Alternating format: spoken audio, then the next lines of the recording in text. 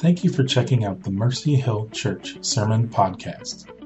If you would like to know more about Mercy Hill, you can visit us on the web at mercyhill.cc. If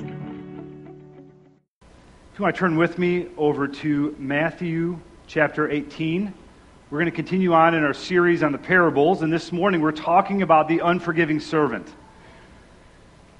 Last week we looked at the two builders. One built his house on the sand, the other built his house on the rock. Both heard the words of Christ, both built homes, both experienced storms, yet one person's home stood, the other person's house came to complete ruin. What was the difference between the two builders? You guys remember what was the difference between the two builders? That's right, one was on the sand, one was on the rock. What was the difference? Besides that, it was obedience to Christ, wasn't it? It wasn't just hearing the words of Christ or somehow sitting in a place where Christ's words were coming to you. It was a response to Jesus' words that really formed a basis of foundation that was strong, could withstand the storms. Now this morning, before we even dig into this parable, as we talk about forgiveness, I want to just say two quick things and we'll move on. As we talk about forgiveness, and I realize, and as we have a couple hundred people sitting here this morning, there are areas of our lives where God has repeatedly called us to forgive someone. And even as we open this section of Scripture, there could be a temptation to say, you know what, I don't care what he is going to say this morning.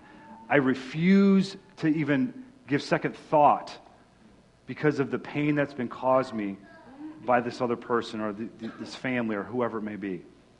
So there's a temptation there to even shut down even before we start looking at God's Scripture. I want to encourage you this morning that forgiveness does not trivialize the pain that other people have caused you. Jesus Christ knows the pain of betrayal. He knows the pain of abandonment by friends. He knows what it's like to have family turn against him. He knows what it's like to be falsely accused. He knows what it's like to be abused. He knows what it's like to have the religious leaders who are supposed to care for him, watch out for him, to turn completely against him. He doesn't flippantly or unsympathetically talk to us about forgiveness. He knows what it's like. Every aspect of it. He's walked it through. He knows what it's like. And so he doesn't trivialize the pain that people have caused us. But secondly, forgiveness, as we look into this, does not mean that we need to go back to the way that things used to be. Meaning this, if we were in an abusive relationship, okay, forgiveness does not mean we somehow say, okay, let's just jump right back into this relationship because I'm supposed to forgive.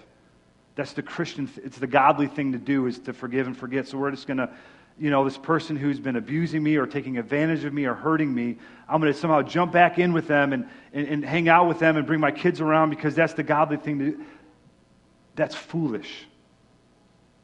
Forgiveness does not mean that things need to go back to the way that they used to be. Forgiveness means there's a new path open to going forward. And that may look like, hey, things will not be the way that they used to be. We're not going to go back there. It's not the godly thing to do, somehow put ourselves into that position. So I want to say that because I want that to season what we're going to talk about this morning. As we talk about forgiveness, I want those couple of thoughts to season what we're going to look at this morning. All right, Matthew chapter 18. Series on the parables. We'll be looking at the parables this summer. I'm looking forward to this. It's going to be a great time together.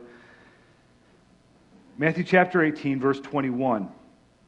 And as you're turning there, this parable is in a greater context. And it's so helpful for us to look at the context as we dig into the parable or the sayings of Jesus. What is the context in which Jesus Christ said these things, right? It helps us to understand why he said what he said. So in Matthew chapter 18, verses 10 through 14, Jesus gives us another parable, okay? And it's the parable of the lost sheep. And so in the parable of the lost sheep, the farmer or the shepherd loses a sheep, one of 100 sheep. He loses one, and he diligently pursues and goes after this lost sheep. And I don't want to give too much away in this because I think, Yemi, plug your ears right now, but I think Yemi may be preaching on this later this summer. But don't tell him that, okay? So, Yemi, you can unplug your ears now. So, in this parable, though, we can begin to see the Father heart of God, right? God's heart for the lost, for restoration, for reconciliation is evident and clear by what we see in this parable that Jesus tells. God's heart is for reconciliation and restoration. Then we go on to Matthew in 18 verses 15 through 20. And here, Jesus Christ begins to lay down really some guidelines, some helpful tools for people who are living disjointed or in disunity from one another. Say, hey, look, how do we pursue reconciliation between people? The people in God's family, how do we see people come back together again and have restored relationship and fellowship? And even in this, God again is showing just His heart, His desire, His care, His concern for restoration amongst people. This is the very Father heart of God, that there would be reconciliation, restoration, unity.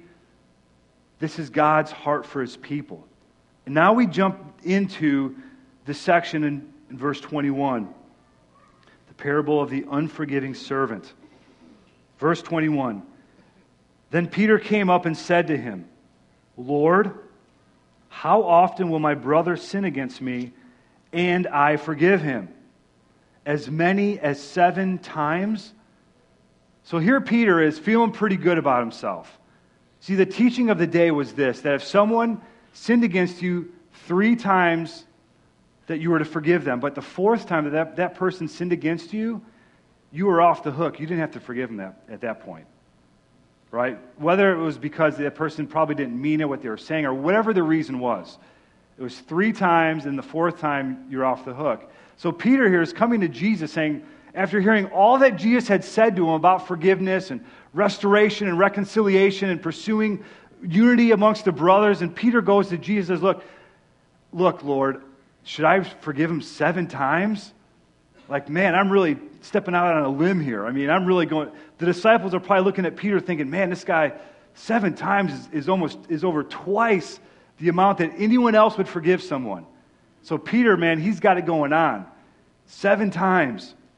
And what Jesus says to Peter is this. And Jesus said to him, I do not say to you 7 times, but 77 times. Completely blows Peter out of the water. Not what Peter was expecting. He was expecting Jesus to come alongside and say, man, well done, Peter. Man, you really got it going on. You must have had a really long devotion today. I mean, your quiet time must have been awesome.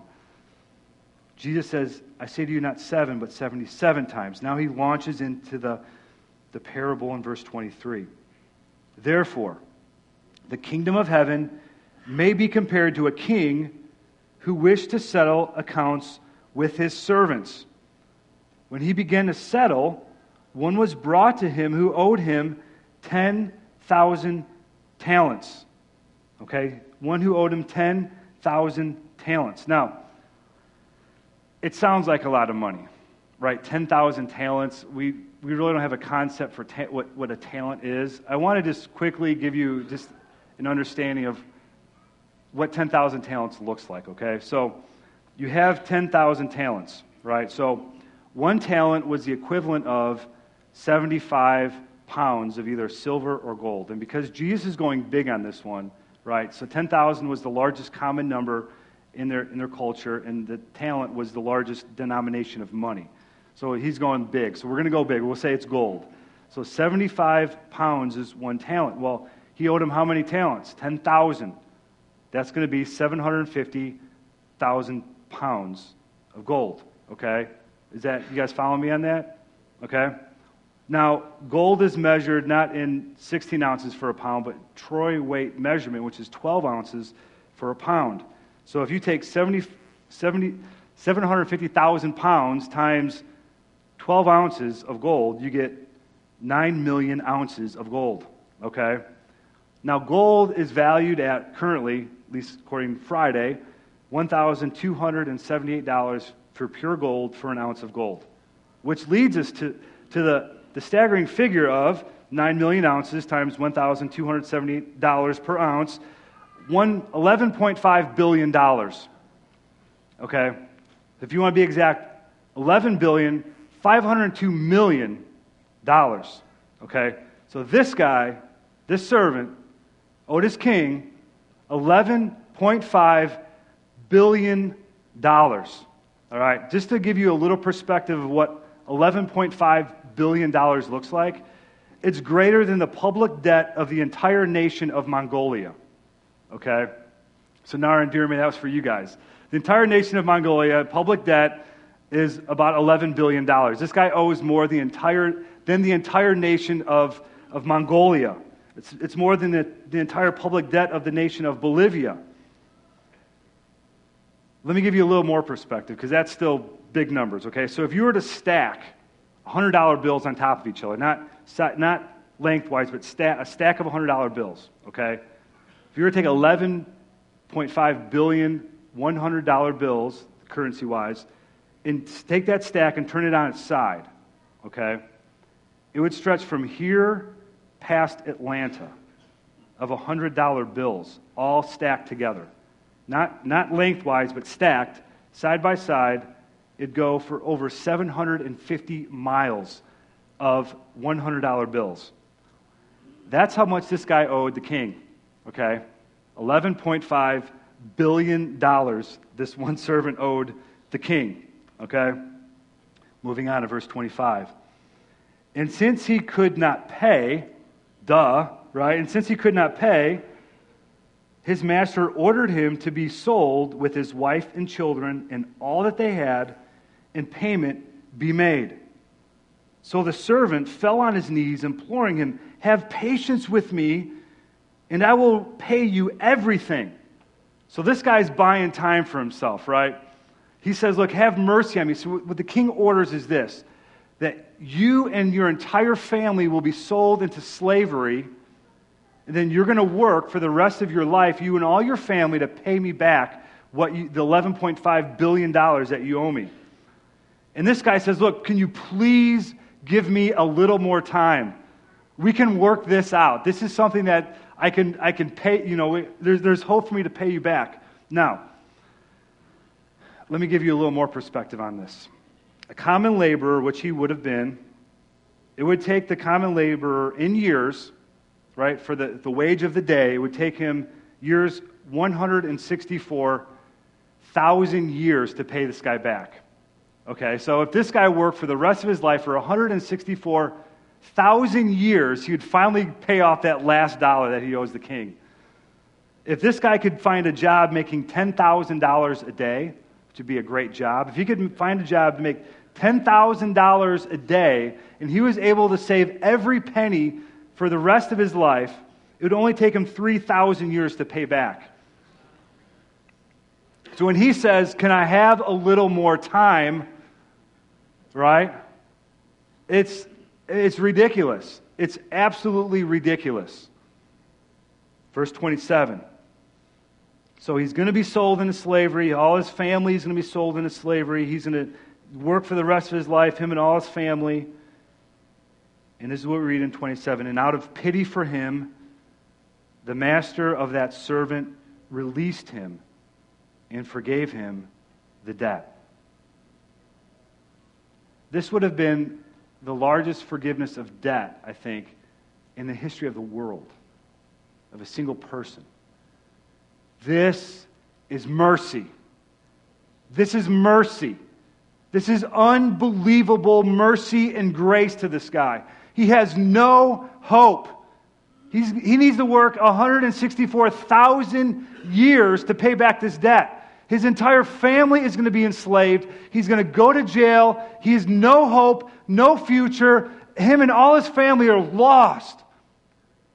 And this king has mercy on him and simply looks at him and says, "I know you owe me $11.5 billion that you will never repay."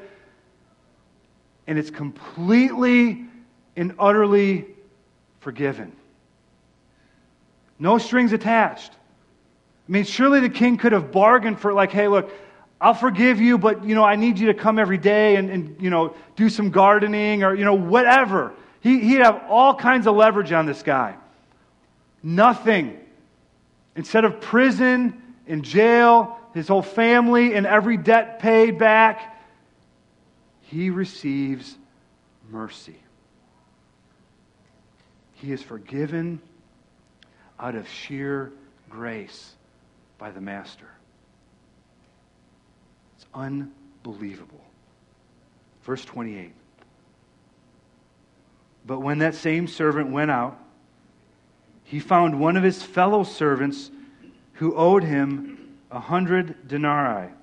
So that would have been roughly $5,000, which isn't pennies, but it's compared to $11.5 billion. This guy owes him $5,000.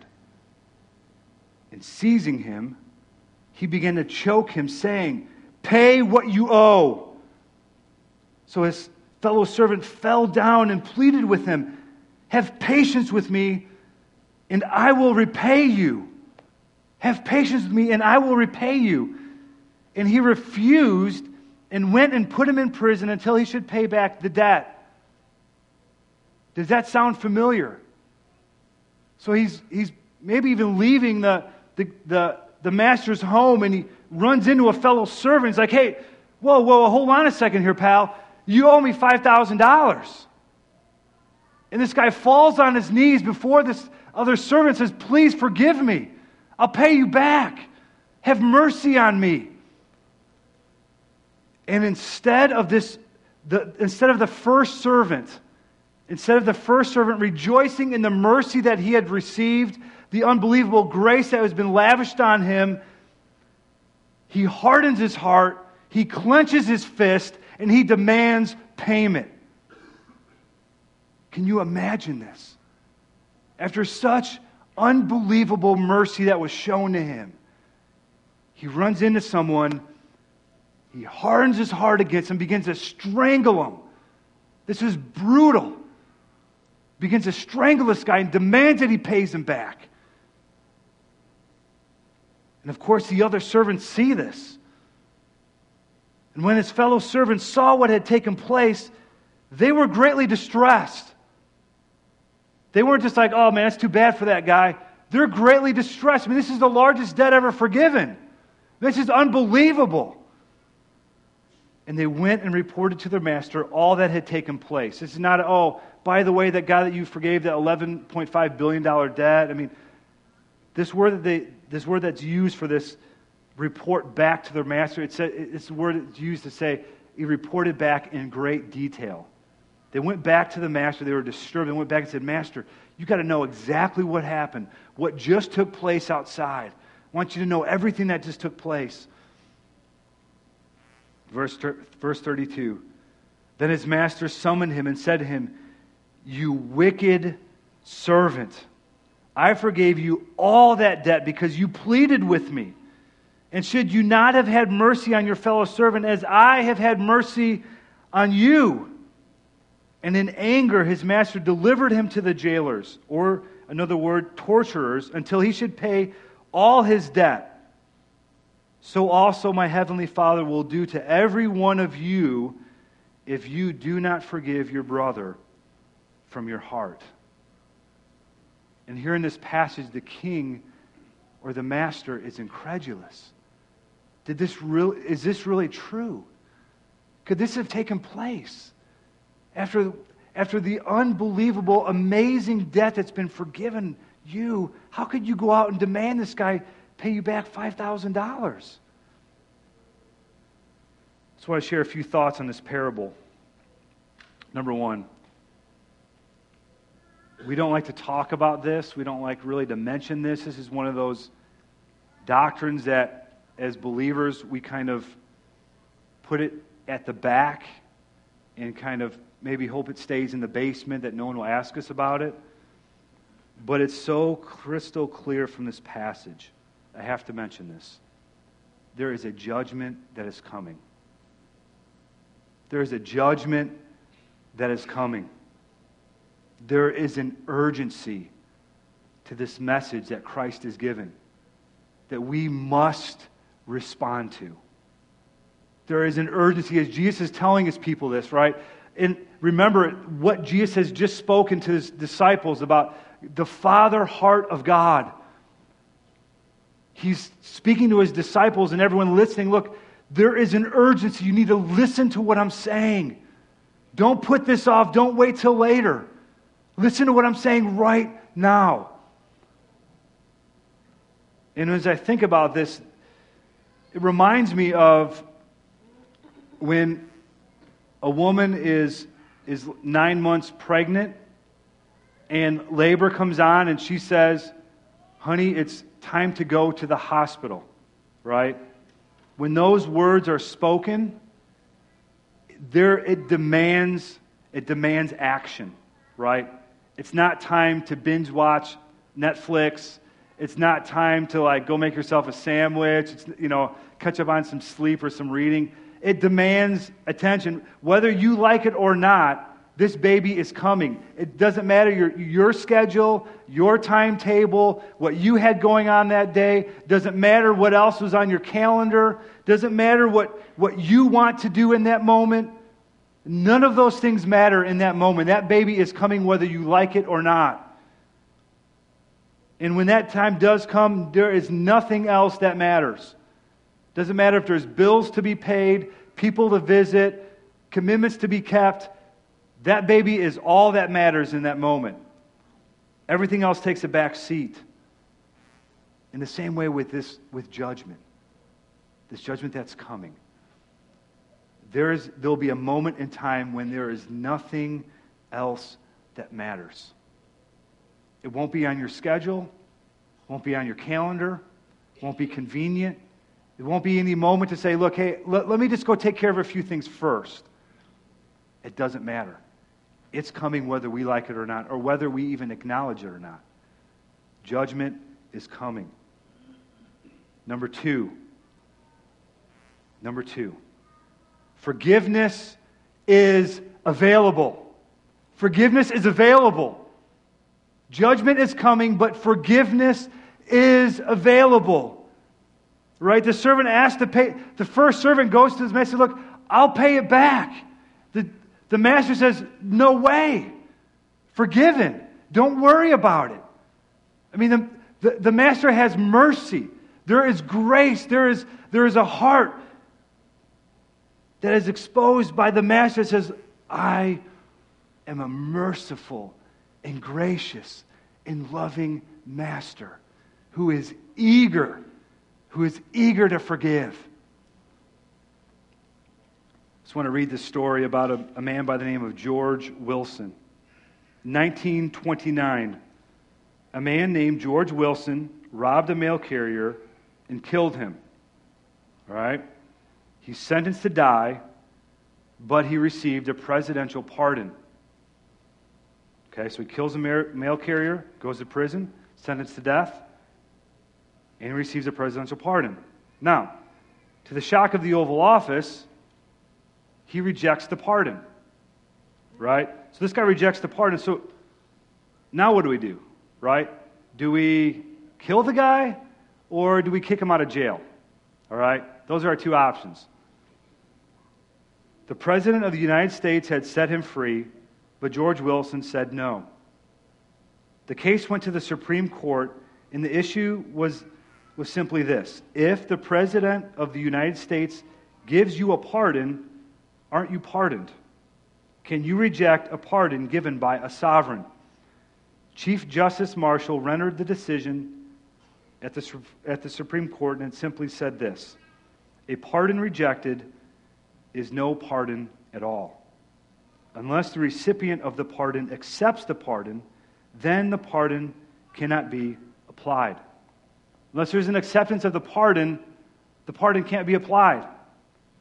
I think in the same way as we talk about this, the servant fell on his knees, he begged for mercy, and receives mercy. But it's not just an automatic. It's hey, I don't have to do anything and I was to be pardoned. There's a pardon if you are hearing my words this morning. If you are here this morning and you're hearing my words, there is a pardon being extended to you by the grace and mercy of God. This morning, right now, there is a pardon being extended to you. The mercy and grace of God is available. He says, "Come to me, all who are weary and heavy laden, and I'll give you rest." There is a pardon available for us this morning. We don't have to wait till later or try to figure out some other point. Right now, it's available. He gives us pardon and says, if you are hearing my words, this is an invitation. Come to me and I will give you rest, and I'll care for you, and I will give you mercy. To everyone who's hearing this, there is forgiveness available. Number 3, this is a hard one.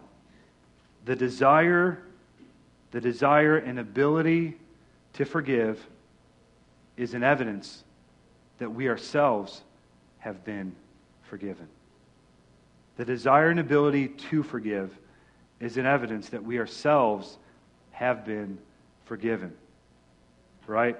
At the beginning of this parable in verse 23, Jesus talks about the kingdom of God can be compared to, and he goes on and tells the parable. It's the kingdom of God.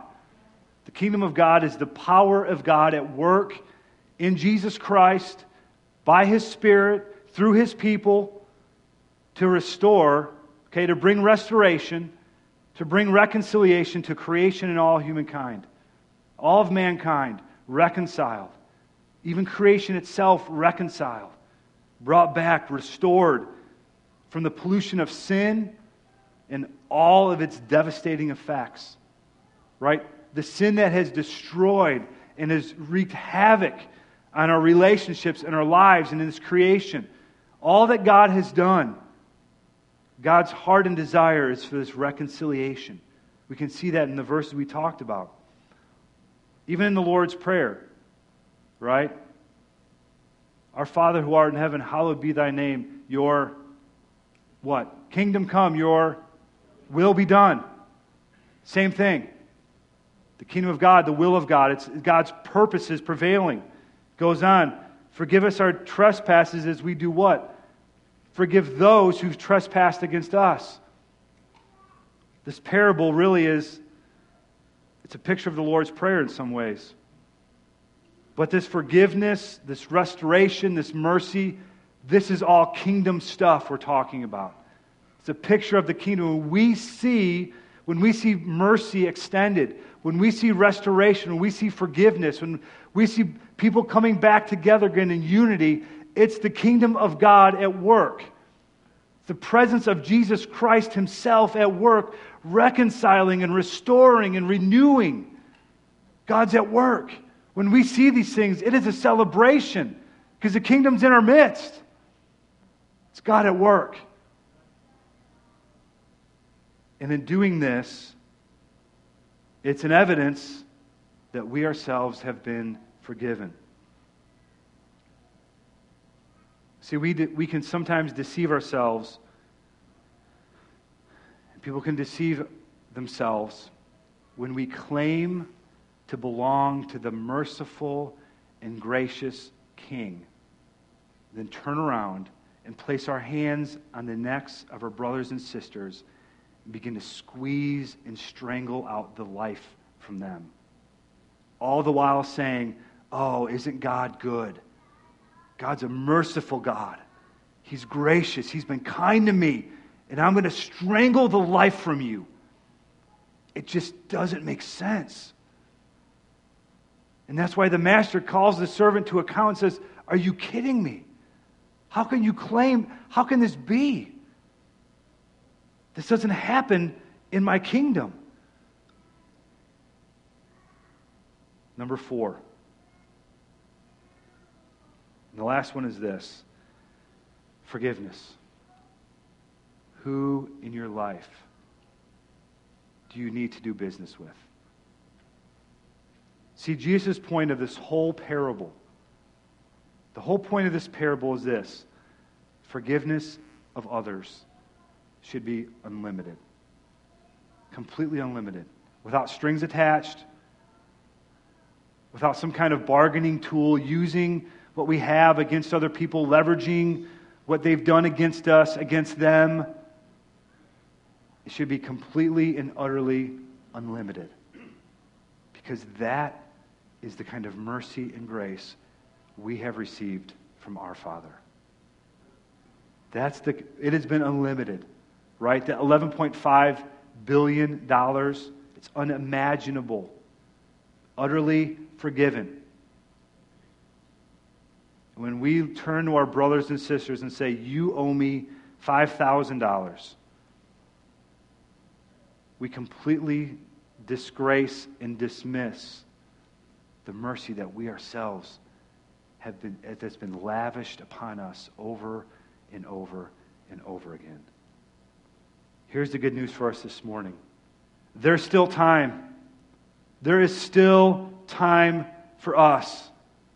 As we think about the people in our lives, the family members, the friends, the co-workers, the neighbors, the spouse, the children, whatever it may be, who we've built up an account against. And we've said, look, I'm not going to forgive. It's too hard. It's too much. It's all the time. It's unrelenting. I can't stand this. This happens all the time. You always do this. What we're doing is we're placing our hands around their neck and we're squeezing the life from them as we demand payment. There's still time. I want to encourage the church this morning. I want to encourage you this morning. If that is you and you feel like, man, there is an account that I've built, fall on your face before the Lord. Fall on your face before God and do business with Him. Ask Him for the help. Ask Him for forgiveness, for withholding forgiveness. God is eager. God is gracious. God is kind. God is merciful. God is long-suffering. And God will give us all that we need to walk in obedience to Him. This is not a go do this on your own strength. This is completely throwing ourselves at the power and the mercy of God, saying, God, help me. God, I need you. This is too much for me. And God promises to supply everything that we need for this life.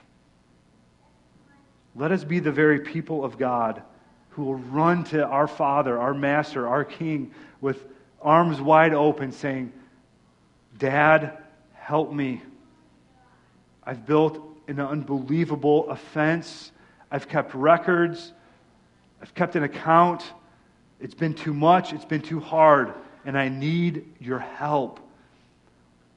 God promises that He will help us in our time of need. Let's pray. Then we're going to take communion together. Lord Jesus, God, thank you that there is forgiveness available to us this morning. Lord, that we don't have to wait for some other time or next week or later today, Lord. This morning we can receive your unbelievable mercy and grace upon us. And Lord Jesus, where we have withheld forgiveness, God, Lord, I ask that you would forgive us.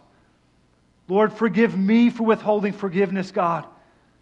Help me, help us, Lord, to extend your unbelievable mercy and grace to our brothers and sisters around us. God, whether that's my spouse or my children or my parents or my co-workers or my friends, whatever it may be, Lord, I pray, help me, Lord. God, I need you.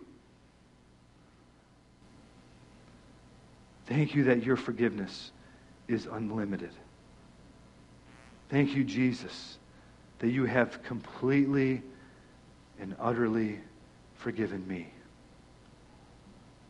Lord, we love you. We confess our need for you. Jesus, thank you for the forgiveness that you've offered to us. In your name we pray. Amen.